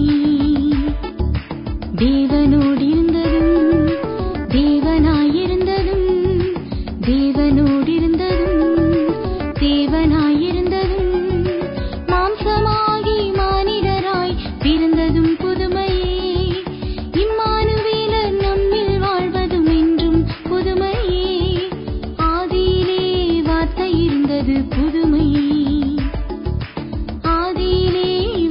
இருந்தது புதுமை.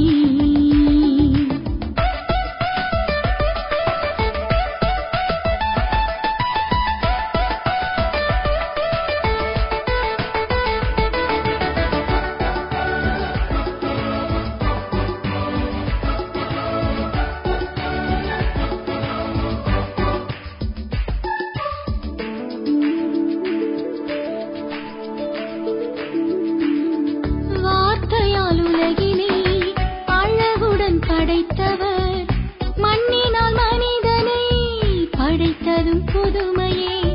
வார்த்தையால் உலகினை அழகுடன் படைத்தவர், மண்ணினால் மனிதனை படைத்ததும் புதுமையே. ஜீவ காற்றினை ஊதி அழியாத ஆத்துமாவாய், ஜீவ காற்றினை ஊதி அழியாத ஆத்துமாவாய், விண்ணவர் சாயலாக ஆக்கியதும் புதுமையே. விண்ணவர் சாயலாக ஆக்கியதும் புதுமையே. மாறிடும் உலகினில் மாறாதவர் இயேசு, பழமையை மாற்றி புதுமை செய்பவர் இயேசு. மாறிடும் உலகினில் மாறாதவர் இயேசு, பழமையை மாற்றி புதுமை செய்பவர் இயேசு. புதிதான சிருஷ்டிகள் புதுமை வாஞ்சிப்போம், புதிதான சிருஷ்டிகள் புதுமை வாஞ்சிப்போம்.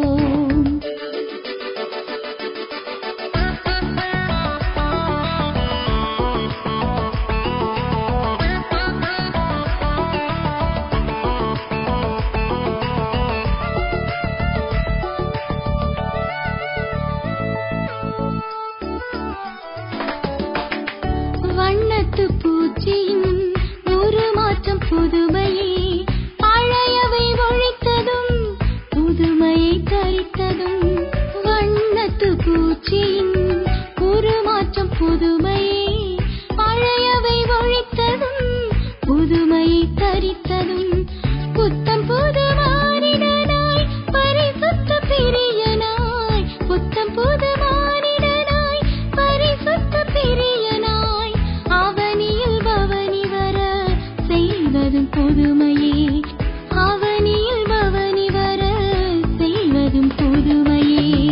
மாறிடும் உலகினில் மாறாதவர் இயேசு, பழமையை மாற்றி புதுமை செய்பவர் இயேசு. மாறிடும் உலகினில் மாறாதவர் இயேசு, பழமையை மாற்றி புதுமை செய்பவர் இயேசு. புதிதான சிருஷ்டிகள் புதுமை வாஞ்சிப்போம், புதிதான சிருஷ்டிகள் புதுமை வாஞ்சிப்போம்.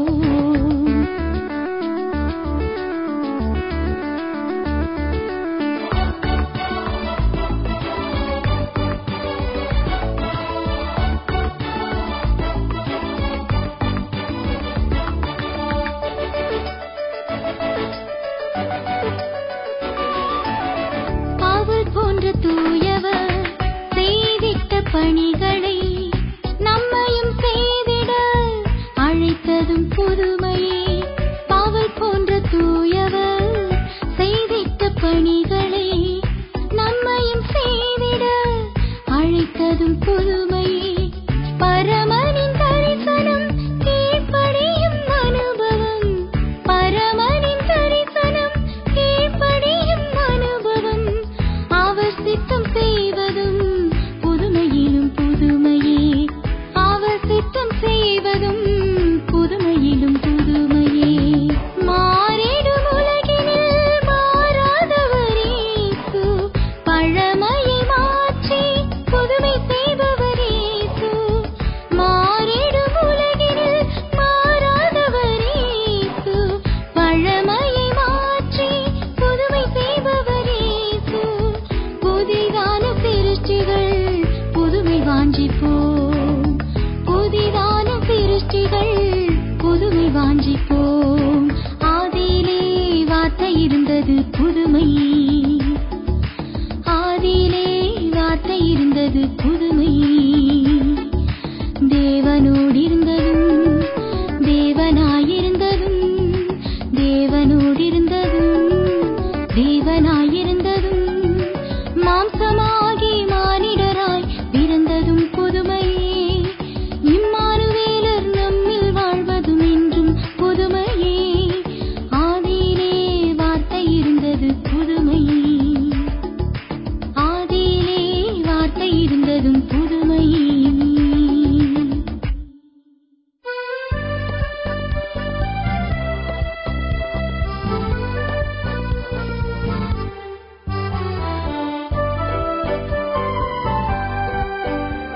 ஷீனாவின் வாழ்க்கை தெள்ள தெளிவான நீரோடைய போல அழகா சந்தோஷமா போய்கிட்டு இருந்தது. நல்ல அன்பான கணவன், ஆண் பெண் என 2 குழந்தைங்க, 2 பிள்ளைங்களுக்கும் நல்ல இடத்துல கல்யாணமும் ஆயிட்டுது. அதுக்கப்புறம் தான் அவளுக்கு சோதனைக்கு மேல சோதனை வர ஆரம்பிச்சது. ஒரு நாள் ஆபீஸுக்கு போன கணவர் இறந்துட்டாருன்னு செய்தி வந்தது. அவளால அதை தாங்கவே முடியல. அவர் இறந்து 1 வருஷம் கூட இருக்காது, அதுக்குள்ள அவளுக்கு கேன்சர். ஷீனா நொந்து போயிட்டா. கீமோதெரப்பி, ரேடியேஷன் எல்லாம் முடிஞ்சு 1 வருஷம் கழிச்சு நான் அவளை பார்க்க போயிருந்தேன். அவ தெளிவா இருந்தா. அப்ப அவ என்கிட்ட சொன்னா, ஆண்டவரே, நான் உம்முடைய நகத்தின் நுனிய பிடிச்சுக்கிட்டு தொங்கிக்கிட்டு இருக்கேன், எனக்கு வேற ஒரு பிடிமானமே இல்லைன்னு தேவன் கிட்ட சொல்லி அழுதேன். அவர் எனக்கு உணர்த்தினாரு, மகளே, நீ ஏன் நகத்து நுனிய விட்டுடு, நான் உன்னுடைய கரங்களை கெட்டியாக பிடிச்சுக்கிடுறேன்னு எனக்கு உணர்த்தினாரு. அன்னைக்கு உலகம் தரக்கூடாத சமாதானமும் சந்தோஷமும் கிடைச்சது. இப்போ நான் நிம்மதியா வாழ்ந்துகிட்டு இருக்கேன்னா. இது நமக்கு ஒரு நல்ல பாடம் இல்லையா? கஷ்டங்கள் வரும்போது, சோதனைகளை நாம எதிர்கொள்ளும் போது, ஐயோ நான் நம்பிக்கை இழந்து போகிறேனேன்னு கவலைப்படாதீங்க. நம்ம கையில எதுவுமே இல்ல. தேவன் நம்மளை தாங்கி வழி நடத்துவாரு. சங்கீதம் 37, 23, 24 நாம இப்படி வாசிக்கிறோம், நல்ல மனுஷனுடைய நடைகள் கர்த்தரால் உறுதிப்படும், அவனுடைய வழியின் மேல் அவர் பிரியமாயிருக்கிறார், அவன் விழுந்தாலும் தள்ளுண்டு போவதில்லை, கர்த்தர் தமது கையினால் அவனை தாங்குகிறார். கஷ்டமான காலங்கள்ல நாம் தான் அவரை பிடிச்சிட்டு இருக்கோம்னு நினைக்காதீங்க. அவர் உங்களை தாங்குவேன்னு சொன்ன வாக்குத்தத்தை மறந்துடாதீங்க. அண்ட சராசரங்களையும் படைச்ச ஆண்டவருடைய கரத்துக்குள்ள நாம இருக்கிறப்போ நமக்கு என்ன கவலை? சந்தோஷமா இருப்போம்.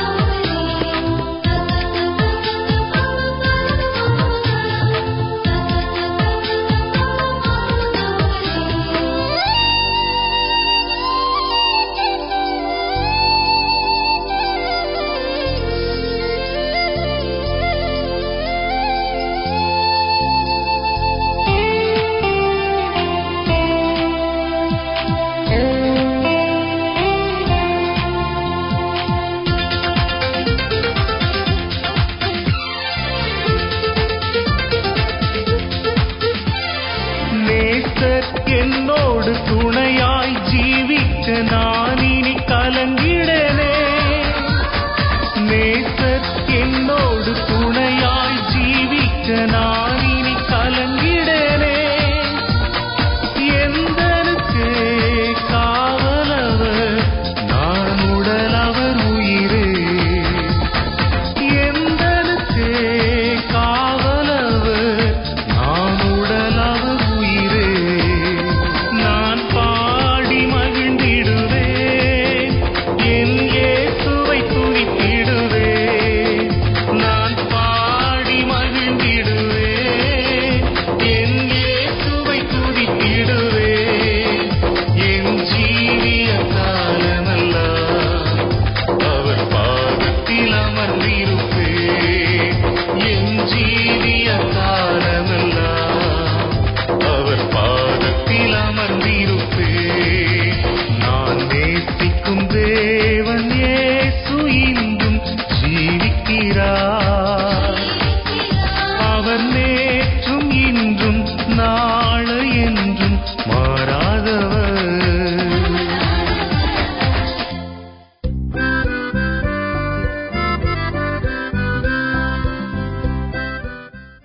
ஸ்டீஃபன் போன ஞாயிற்றுக்கிழமை சர்ச்சுக்கு போனான். சரியான கூட்டம்.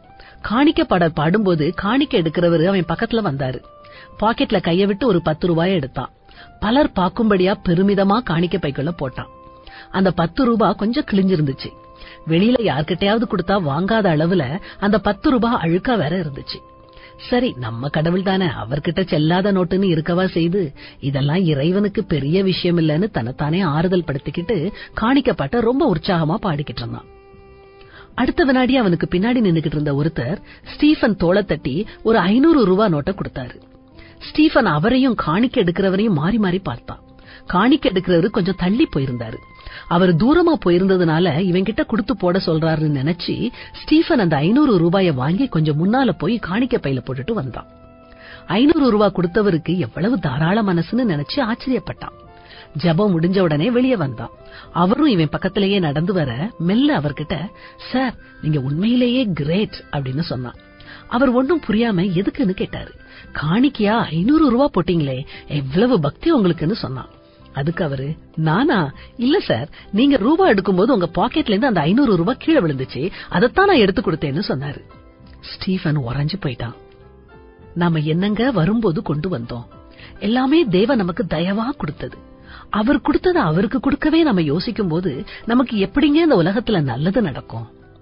மோசம் போகாதிருங்கள், தேவன் தம்மை பரியாசம் பண்ண ஒட்டார். மனுஷன் எதை விதைக்கிறானோ அதையே அறுப்பான்னு பைபிள்லயும் போட்டிருக்குது.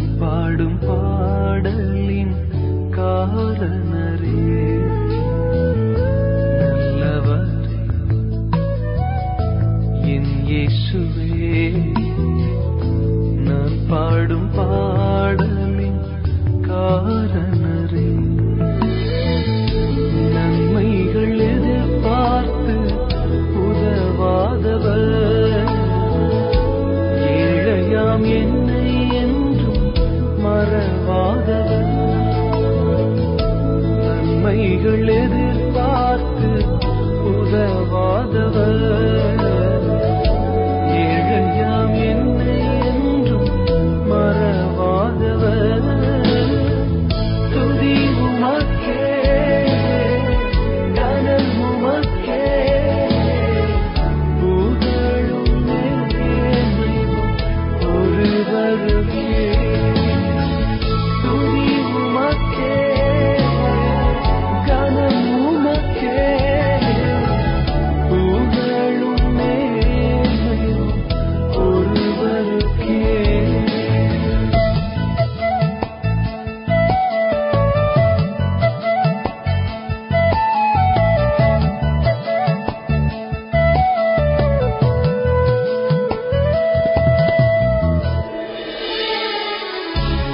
மனிதர்கள் பார்த்தேனப்பா, ஒருவர் உம்மை போல இல்லை ஆண்டவரே.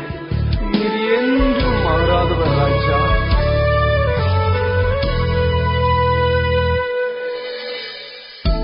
எத்தனை மனிதர்கள் பார்த்தேனையா,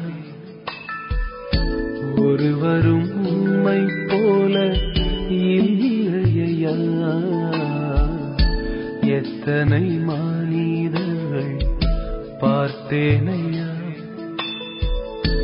ஒருவரும் உம்மை போல இல்லையா. நீரின்றி வாழ்வேயில் உணர்ந்தேனையா,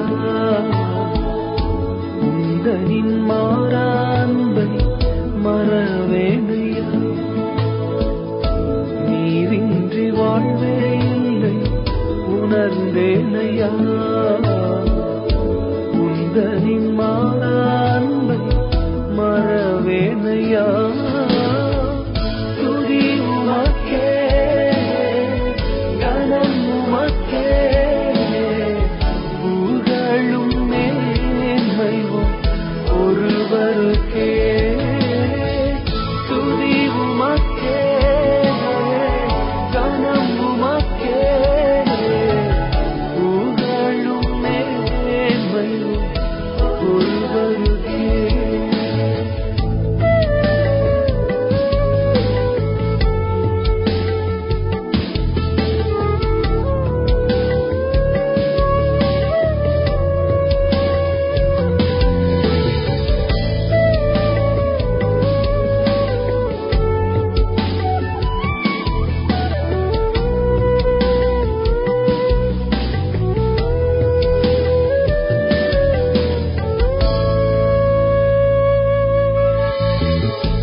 என் மனம் ஆழம் என்ன நீரறிவீர், என் மன விருப்பங்கள் பார்த்துக் கொள்வீர். என் மனம் ஆழம் என்ன நீரறிவீர், என் மன விருப்பங்கள் பார்த்துக் கொள்வீர். ஊழிய பாதைகளில் உடன் வருவீர், சோர்ந்திட்ட நேரங்களில் பலம் தருவீர். ஊழிய பாதைகளில் உடன் வருவீர், சோர்ந்திட்ட நேரங்களில் பலம் தருவீர். துதி உமக்கே, கனம் உமக்கே, புகழும் மேன்மையும் ஒருவருக்கே. துதி உமக்கே, கனம் உமக்கே, புகழும் மேன்மையும் ஒருவருக்கே. உமக்கே துதி, உமக்கே கனம், உமக்கே புகழ். என் இயேசுவே, உமக்கே துதி, உமக்கே கனம், உமக்கே புகழ். என் இயேசுவே, ஆயிரம் நாவுகள் இருந்தாலும் போதாது அப்பா நீர் செய்த நன்மையை சொல்லிட. ஹலோ அனன்யா. ஹலோ ஜெசிகா, ரொம்ப சந்தோஷமா இருக்கே, என்ன ஆச்சு? ஆமா, நான் ரொம்ப சந்தோஷமா இருக்கேன். ஏன்னா ஜீசஸ் எங்க பிரேயரை ஆன்சர் பண்ணாரு. ஓ அப்படியா? என்ன ஆன்சர் பண்ணாரு எனக்கு சொல்றியா ப்ளீஸ்? சொல்றேன். எங்க டாடிக்கு கையில ஒரு சின்ன கட்டி வந்தது. அது நாளுக்கு நாள் பெருசாயிட்டே போச்சு. எங்க டாடி உடனே டாக்டரை பார்த்தாங்க.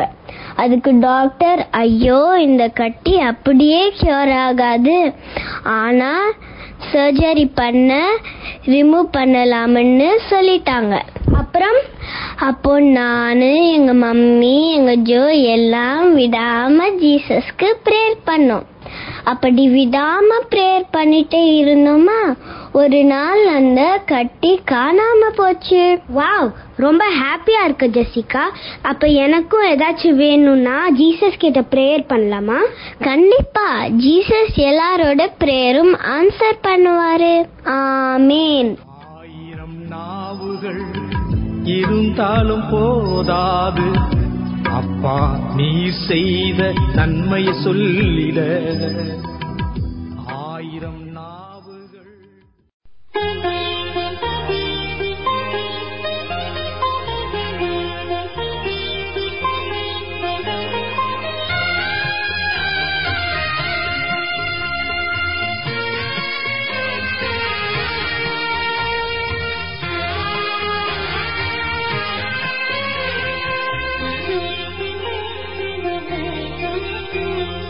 அதிசயங்கள் செய்கிறவர் நம் அருகில் இருக்கிறார்.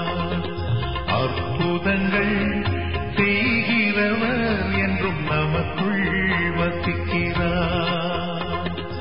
அதிசயங்கள் செய்கிறவர் நம் அருகில் இருக்கிறார். அற்புதங்கள் செய்கிறவர் என்றும் நமக்குள் வசிக்கிறார்.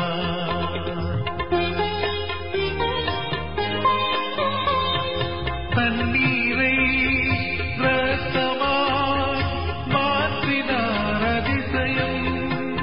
எகிப்து தண்ணீரை இரத்தமாய் மாற்றினார் அதிசயம்.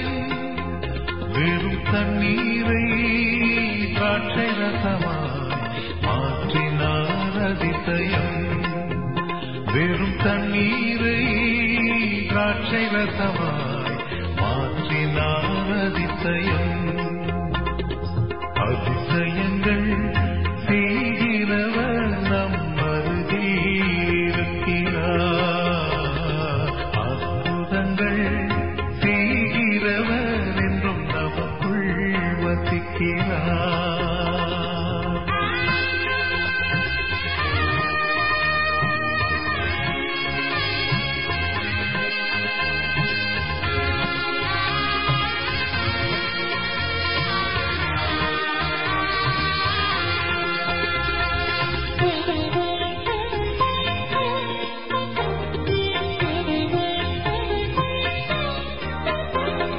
செங்கடலை இரண்டாக பிரித்திட்டார் அதிசயம். செங்கடலை இரண்டாக பிரித்திட்டார் அதிசயம். புயல் காற்றை தம் ஆணையாலே அடக்கினார் அதிசயம். புயல் காற்றை தம் ஆணையாலே அடக்கினார் அதிசயம்.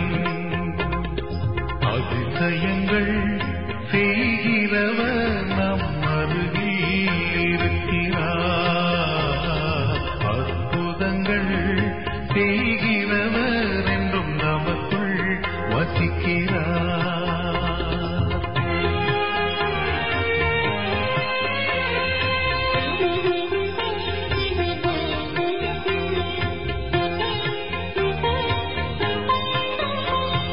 குருடருக்கும் செவிடருக்கும் சுகம் தந்தார் அதிசயம். குருடருக்கும் செவிடருக்கும் சுகம் தந்தார் அதிசயம். ஒரு சொல்லாலே மரித்தோரை எழுப்பினார் அதிசயம். ஒரு சொல்லாலே மரித்தோரை எழுப்பினார் அதிசயம். அதிசயங்கள் செய்கிறவர் நம் அருகில் இருக்கிறார். அற்புதங்கள் செய்கிறவர் என்றும் நமக்குள் வசிக்கிறார்.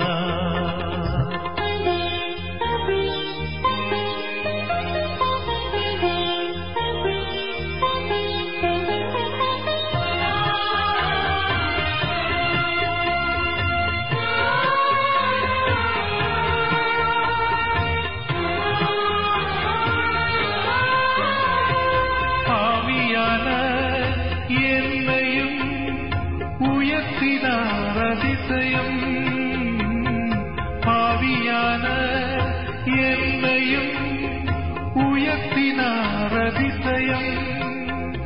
ஏழையன் மீதும் நேசக்கரம் நீட்டினார் அதிசயம். ஏழையன் மீதும் நேசக்கரம் நீட்டினார் அதிசயம். அதிசயங்கள் செய்கிறவர் நம் அருகில் இருக்கிறார். அற்புதங்கள் செய்கிறவர் என்றும் நமக்குள் வசிக்கிறார். அதிசயங்கள் திருக்கரத்தா தாங்கி என்னை திரு சித்தம்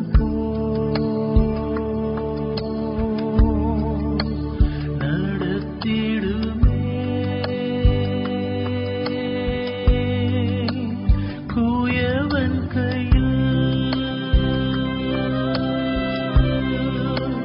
களிமண்ணா அனுதினமும் வனைந்திடுமே சேர்ந்திடுமே அவர் சமூகம்.